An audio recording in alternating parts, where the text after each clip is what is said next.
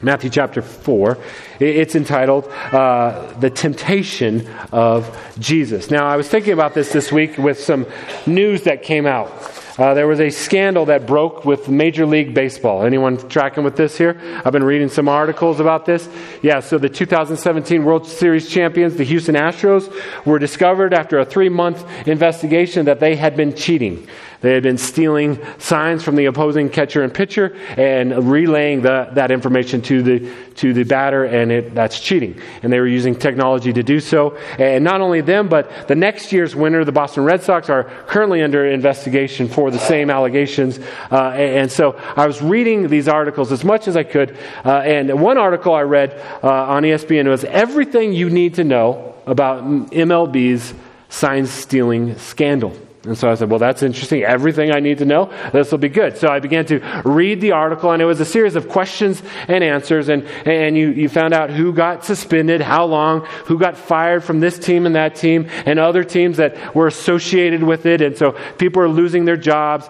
Fans are upset. And there's all these questions and answers. And at one point, the question goes like this. So, 2 out of the last 3 of the World Series champions are under investigation for this and have been found out. It says, what are other players and teams across baseball, especially those who have lost to the Astros and Red Sox in the postseason, saying now? Answer, they're angry and frustrated, and from the start have lamented that this sort of thing happened. They also might be hypocrites. Because when you talk with a wide range of people around the game about the pervasiveness of cheating, they all agree and admit it does not begin and end with the Astros and the Red Sox. And so I read this article. It's very fascinating. But then I realized, you know what? This didn't tell me everything I need to know about the sign stealing scandal. It didn't speak to anything about the human heart. And the propensity and the temptation there, the temptation to cut corners and to do whatever it takes. But then I thought, well, maybe because we already know that. Because our hearts resonate with that. No one in here is tempted to cheat in a little kid's sport so that you can get a ring. But we all understand temptation. And at least as far as our culture is concerned, the carrots that our culture holds out as the ultimate, the good life. If you get these things, you will be satisfied. All of them can be achieved if you get that ring. The one ring to rule them all. If you get the ring, then you get honor. You get new endorsements. You get a bigger contract. You get maybe new jobs. Your fans are elated. You get worship. You get praise. You get whatever relationships you want. And when you get the ring, then everything comes. And so if that is what our culture says, man, you have to have this, you have to have this, then it's no wonder that we would be tempted to cut corners and to cheat for the sake of the ring.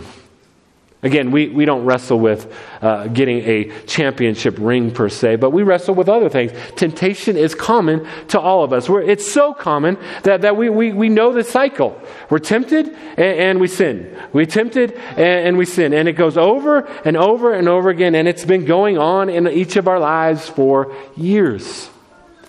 I thought of one of the most memorable moments for me this week, and as I was writing it, even the shame and the guilt of it was pressing down on me. I was 7 years old. I've shared this story before, but I was 7 years old, and my friend invited me after school to come and play with him at his house. I said, okay. So went there, and he was my best friend, and I went into his house and went in there, and I remember the scene going into the kitchen, and on the countertop, again, I don't even like to say this, I was 7, but I saw a dollar, and I became transfixed on the dollar. And when I saw everyone wasn't looking, I took the dollar from my friend's house. Continued to play for the rest of the day and went home, and later that night, my friend's mom called my mom and asked, hey, I wonder if your son stole my other son's dollar. So she called me in the room. Did you do this? I lied. No, I didn't do that. I could feel the weight of that. She looked at me skeptically, and I went away. And later in the night, she found the dollar. She called in, and she exposed me as the liar and the thief that I was. She said, "You're going to go tomorrow and you're going to take this dollar back." And so I remember going there and just the shame of handing the dollar back to my friend, and my friend assuring me that this isn't going to change our relationships. It's okay. But it never was. If you would have asked me, "Hey, is your friendship worth more than $1?" I would have said, rightly so. Yes, of course it's worth more than $1. But in that moment of temptation, I was transfixed. I had to have the dollar. It was precious to me. Now, I wish I could tell you that because of the shame and the guilt of all that, I had never stolen or lied again. But that was just one poignant moment of a countless number of times where I've stolen and lied and cut corners and tempted and tried and failed, tempted, tried and failed, tempted, tried and failed. And it's our story. It's all of our story. I have a friend of mine, he's a pastor in the city, and he had to take some time off because he was exposed for some sin, not sin that would disqualify him from the pastor, but as he came back, he met with all the members, and one of the members said to him, she said, I understand why you did this, and it's okay that you did this. I just need to know that you're never going to do this again, that you're never going to sin like this again. And he said, if you're asking me that if I'm a pastor for the next 20, 30 years of this church, what you should be more concerned with is not whether you hear I sin again, is that if you never hear that I sin, because I'm going to sin. I'm going to fall short. And that's just true of all of us. And so when we come to Matthew chapter 4 and we read the chapter title and it says the temptation of Jesus, and some of you already know the story and you know what's going to happen here, the natural tendency, the pressure is like, wow, maybe this is the place. Maybe here's going to be the answer. If Mark just preaches a good enough sermon and if there's a good emotional hook at the end, then I'll never sin again. There's a temptation for that. But even in this passage, Jesus has a warning for that kind of approach to His Word. That would be to have stones when you need spiritual bread. This passage is not intended to give you a 3-step plan the next time you're tempted and to have victory over temptation. Oh, for that we have to figure out why does God have Matthew chapter 4 in this place at this time? For that, you need to travel back with me 20 years to my first seminary class, Dr. Kermit Eckelbarger. The class was called Hermeneutics. They've changed the name to just say the interpretation of the Bible. I remember the class. I had graduated from CSU and I was in class and I was coming to now study to learn how to be a pastor. And Dr. Eckelbarger said, welcome to hermeneutics. You're going to learn the art and the science of interpretation. It's an art because the more you do it, the better you get at it. It's a science because there's rules and structure to follow to get the proper interpretation. And so the classroom was surrounded with whiteboards. And he took his Expo marker and he started the class by, in big 4-foot letters, writing these letters. And he wrote CONTEXT.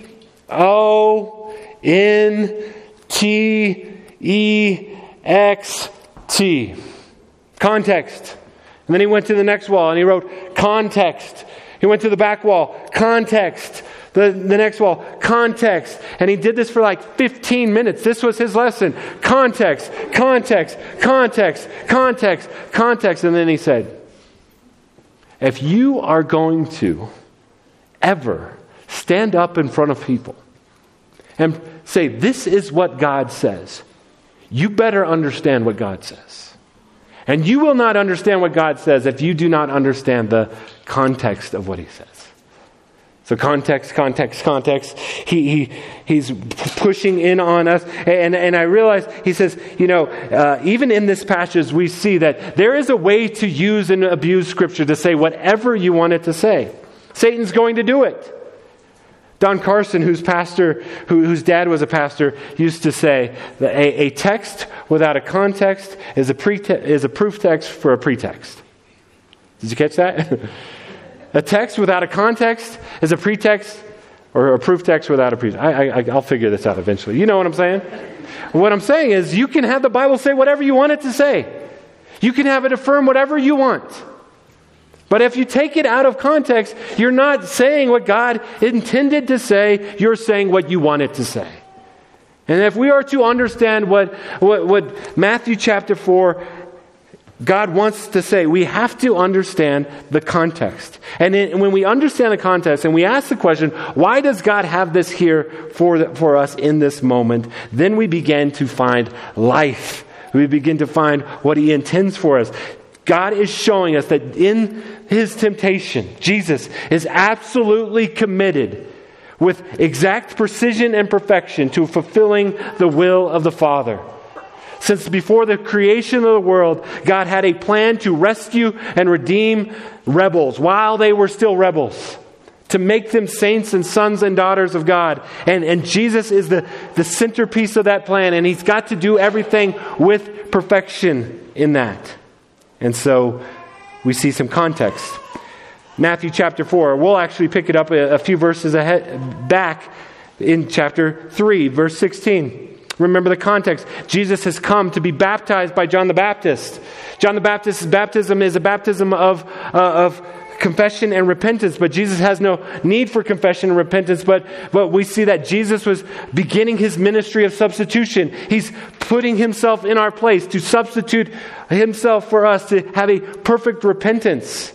And He is baptized. In verse 16 it says, and when Jesus was baptized, immediately He went up from the water, and behold, the heavens were opened to Him.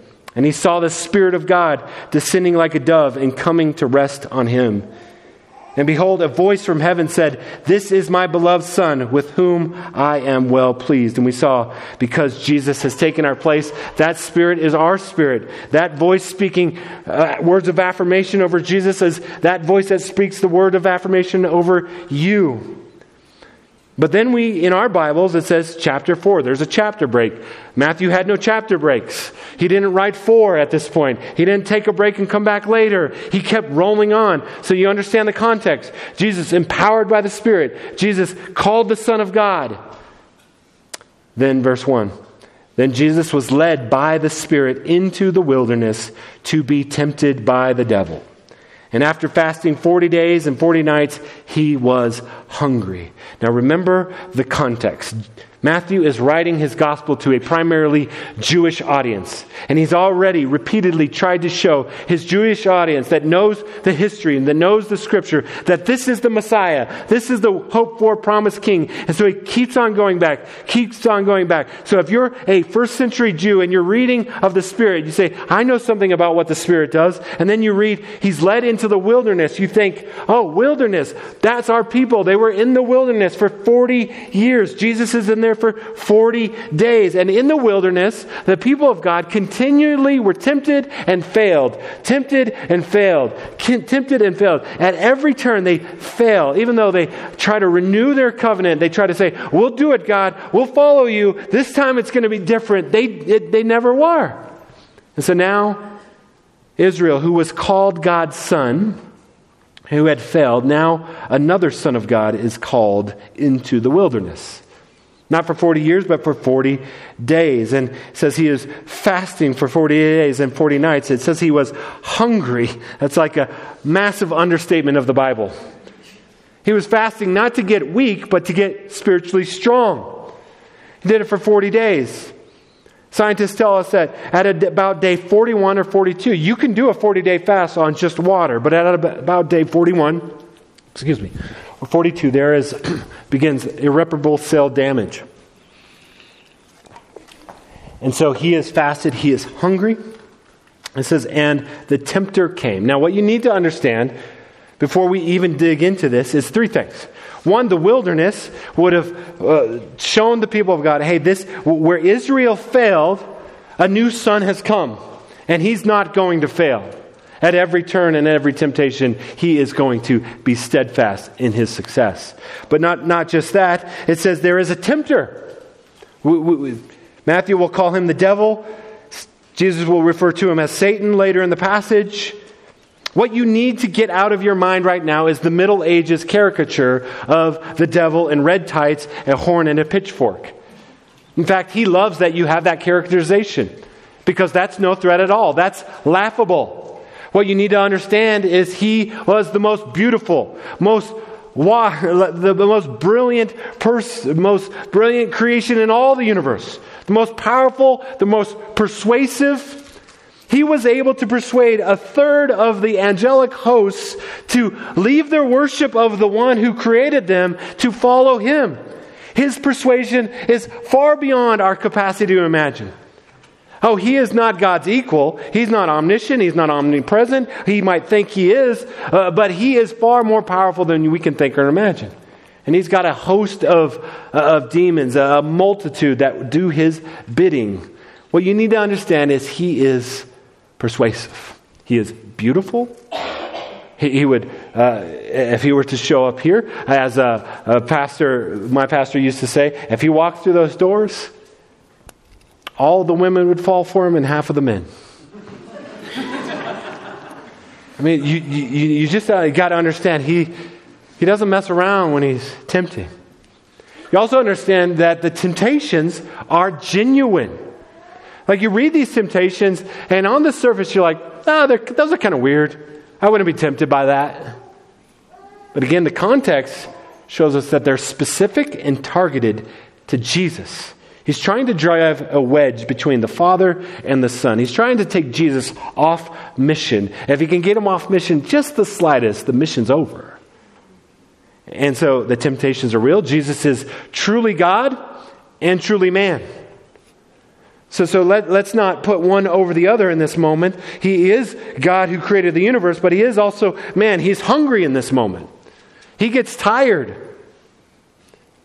And the temptations are genuine. So in the book of Hebrews chapter 4, the author reminds us we do not have a high priest, that's Jesus, who is unable to sympathize with our weaknesses, but one who in every respect has been tempted as we are, yet without sin. We don't even have a category for this. We understand temptation and sin as a pretty common pattern in our lives. He only understood temptation, no sin. And yet, you need to understand that temptation is real. The tempter is powerful. And he's going to the very heart of Jesus. And he will bring out his best game to tempt Jesus. Verse 3. And the tempter came, said to him, "If you are the Son of God, command these stones to become loaves of bread." Again, I was talking with my daughters this week as I was going over the passages I often do because they write my sermons. I was like, "So what do you think?" And she said, "Well, what's the big deal with that? God never said you can't turn stones into bread. Why couldn't he just do that? What's the temptation here? What is Satan trying to do here?" Here's what he's trying to do.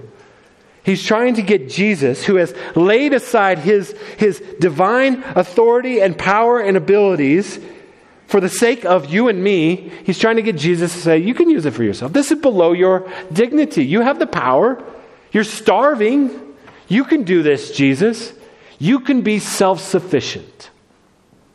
You can have self-gratification. You've got the need and you've got the ability. I don't see what the problem is, Jesus. You're self-sufficient. Well, Jesus responds. And Jesus is going to respond 3 times. And each time, he's going to respond with Scripture. But again, the context is what's important here.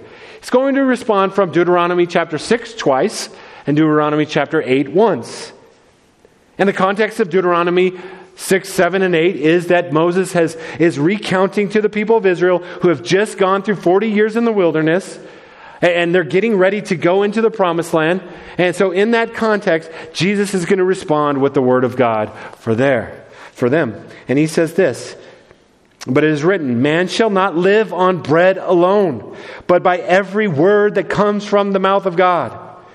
said, yes, I'm hungry. Yes, I have a legitimate need, but there is something even more important going on here. I am coming to rescue and redeem the world, and you want to give me bread? Doing the will of, he'll say in John chapter 4:34, he'll say, my food is to do the will of my Father. And so he said, I'm not going to be self-sufficient. I'm not going to rely on my abilities and my power to feed me and serve me. I'm going to lay those aside and trust in God the Father. This temptation will come up later in his life. This temptation for self-gratification, self-sufficiency. When he's hanging on the cross, the crowd will say, if you are the Son of God, take yourself down from there. You can do it. Why don't you do it? But Jesus is steadfast. No, I am going to trust in the word of my Father alone. So that's the first temptation. A temptation for self-sufficiency. We get that, right? Every one of us have God-given desires. And the desires in and of themselves are not bad desires. But God has given us a context and parameter for those desires to be fulfilled and for our flourishing. And we live in a culture that says, don't have any context, don't have any parameters. You do you, whatever it is. Don't let any person or any God get in your way. You fulfill your desires however you see fit, whenever you see fit. And that is to step outside of the will of God. And Jesus said, I'm not going to do that. I'm going to trust my Father and his timing. Temptation number 2. The devil took him to the holy city and set him on the pinnacle of the temple and said to him, if you are the Son of God, throw yourself down. Jesus, you quote Scripture. I can quote Scripture right back at you. Psalm 91. He will command his angels concerning you, and on their hands they will bear you up, lest you strike your foot against a stone. So what's the temptation here? If the first one was self-sufficiency, this one is self-preservation. This one is testing God. Are you really for me, God? Are you really there? I mean, we can all relate to this. Like there are moments in our lives, there's pain, there's brokenness, there's chaos, and we're praying. It doesn't feel like God hears our prayers. And you begin to say, God, if you want me to believe in you, you got to do this. Or you got to do that. We start to negotiate and say, God, you've got to show yourself in this way, in this timing, according to my preferences. And Satan's like, hey, the Bible says that when you come, nothing's going to go wrong with you. You're not even going to sprain your ankle. So throw yourself down here and you can have a tangible experience of God's provision for you. Won't that be great, Jesus? You can tell the world how God saved you from the top of the temple. Of course, now in the context, Jesus is going to respond in Deuteronomy. The people are walking around and they're dying of thirst. They're not there yet, but they don't see any water, and they begin to grumble. And they're like, God isn't for us. God has led us out here. He's not going to provide. He's not a good provider. He's not a good father. They begin to grumble, and then God instructs Moses to strike the rock, and they get the water from the rock. And then Moses says this in Deuteronomy. Jesus quotes it. Jesus said to him, again it is written, you shall not put the Lord your God to the test. It says, Satan, you want me to test my trust in God by throwing myself. That would be the opposite of trusting God. I'm going to trust God that in his way and in his timing, he's going to provide for me. He's going to be there for me when I need him most. I mean, at least the people in the wilderness, they had a legitimate need. Satan's tempting Jesus to put God into a position to act in a way that he has not agreed to act in. But then there's the third test, and this is the greatest test of all. So then again, the devil took him to a very high mountain and showed him all the kingdoms of the world and their glory. So this is a kind of a visionary experience. I mean, even if he took him to Everest, he wouldn't see all the kingdoms of the world. And so in some way, shape, or form, supernaturally, the devil is able to show Jesus. Maybe throughout time, maybe 21st century America and all the other kingdoms, show him all the kingdoms of the world and all their glory. And after all, isn't that why Jesus came? To gather all the kingdoms of the world and bring them under the umbrella of his kingdom and his glory. And so he shows them all the kingdoms of the world. He said to him, all these I will give you if you will fall down and worship me. This is a difficult moment, to say the least, for Jesus. We know this. We know this is difficult because what is Satan saying? He's saying, Jesus, you've come. You're the king, and you can be the king of kings over all these places, and you can have the crown, Jesus, without the cross. You can have the crown without the cross. You don't have, if you're the Son of God, you don't have to do this. You don't have to be rejected. You don't have to suffer. You don't need pain. You can have it all. I'll give this all to you, Jesus. Now we know this is a legitimate temptation for Jesus, because on the night that he would be betrayed, the night before he would go to the cross, he would go into a garden called Gethsemane, and he would pray earnestly 3 times. It says he would pray to his Father, Father, if it is possible, take this cup from me. Meaning, please, if there's any other way than the cross, Father, please. It says he's begging his Father, but he ends it saying, nevertheless, not my will, but your will be done. So the temptation was real. Jesus, you can have the crown without the cross. You could do this. Again, the stakes are infinitely smaller for all of us, but there is always a temptation for us to cut corners, to take shortcuts, to get power that we haven't earned, and so on and so forth. That's why in Lord of the Rings, the ring, this symbol of temptation throughout, comes to all people. Weak people like Smeagol, and very powerful people like Gandalf. And in the beginning, Frodo is learning about the ring from Gandalf, and he's becoming kind of terrified by its power. And at a certain point, Frodo's going to offer the ring to Gandalf. He says, you are wise and powerful. Will you not take the ring? No, cried Gandalf, springing to his feet. With that power, I should have power too great and terrible. And over me, the ring would gain a power still greater and more deadly. His eyes flashed and his face was lit as by a fire within. Do not tempt me, for I do not wish to become like the Dark Lord himself. Yet the way of the ring to my heart is by pity for weakness and desire of strength to do good. Do not tempt me. I dare not take it, not even to keep it safe, unused. The wish to wield it would be too great for my strength. I shall have such need of it. Great perils lie before me. Gandalf is saying, it's too much. Even if I think I would use it for good, it's too much. And Jesus, the better Gandalf, says no. But I also think it's because Satan overplayed his hand. He overplayed his hand. See, Satan, he might be brilliant and the best deceiver the universe has and will ever see. He's also the most self-deceived person in the universe. Because he thinks he's King of Kings. He thinks he has, the kingdoms are his. And he says, bow down and worship me. He believes that he's worthy of Jesus' worship.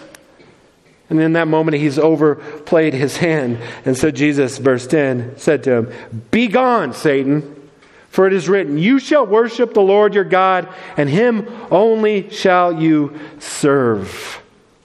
And then the devil left him, and behold, angels came and were ministering to him. He says, you're asking me to break the first commandment. I'm not going to do that. I'm going to serve, obey, trust, and worship my Father alone. Be gone. Luke's gospel says at the end of this, Satan left and waited for another opportunity to tempt him. We know that the temptation would come, but it would come in different ways. It would come through his own best friend. Matthew chapter 16, Jesus says to his disciples, hey, who do you say I am? And Peter says, rightly, you are the Christ, the Messiah, the Son of God. And Jesus says, well, God gave this to you. You're right. And then Jesus begins to talk about the cross, about suffering, about pain, about loss. And the text says that Peter took Jesus aside to rebuke him. That's never going to go well for you, by the way. And what does Jesus say? In his mind, he says, I've heard this before. I've heard this temptation before. And so what does he say? Get behind me, Satan, for you do not have the things of God in mind, but the things of men. So this is the same temptation. I'm not going to do it. I'm going to be faithful to the very end. So, what are we to take of that? Again, this is not a 3-step plan for you to overcome temptation. I've heard it preached. I've probably preached it like this before. Well, when Jesus was tempted, he had Scripture, and he just replied with Scripture. None of you are going to memorize the book of Deuteronomy, so guess we'll just all give in to temptation all the time. That's not the point. The point is for us to behold Jesus.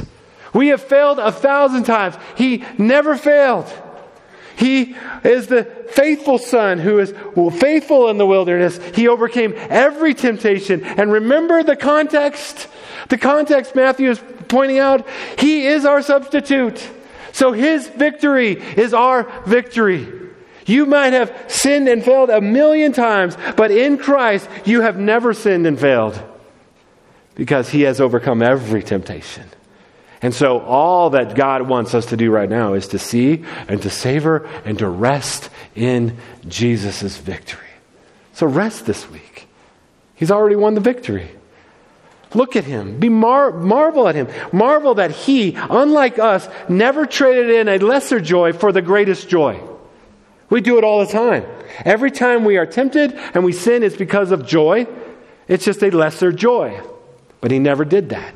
In fact, the author of Hebrews tells us in Hebrews chapter 12 to fix our eyes on Jesus, the author and perfecter of our faith, who for the joy that was set before him endured the cross, despising the shame, and is seated at the right hand of the throne of God. So Jesus was able to see the cross, see its torture, see everything that's horrible about the cross, and look through that and see you.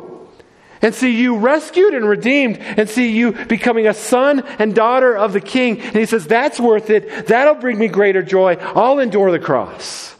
So let's marvel at that. So this is not a 3-step plan to overcome temptation, but you know what happens? When you get lost in the wonder of Jesus' victory, you have a kind of strength that comes to your soul. You won't do it perfectly, but you'll have more resolve to resist temptation. And so, that's what we take out of this. We worship, we rest, we see and we savor. Satan had taken Jesus to a mountain and showed him all the kingdoms of the world and said, all authority will be given to you if you just bow down to me.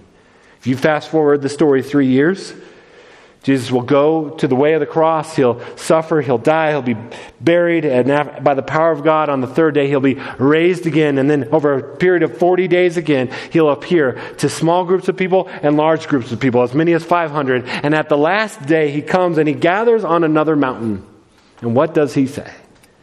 He says, all authority in heaven and on earth has been given to me. Therefore, go. Go tell this news to the world. Go tell this news that there is rest, there is victory in me alone. This is good news. Let's walk out of this room today and rest in that truth today, but let's also walk out commissioned by the one who has all authority and power and might. Let's pray to that end. Father, thank you for your grace to us. Thank you for your word to us. Thank you, Jesus, that you were victorious at every level in our place. Lord, thank you that in him we were victorious with him. I pray, Father, that if there's anyone here burdened by sin, that they would turn to you, trust in you, and feel the rest that you want to give them. Father, I pray that we would be a people that walk with great joy into the world, commissioned by you to take this good news to the end that Jesus is seen and savored. We ask in Jesus' name. Amen.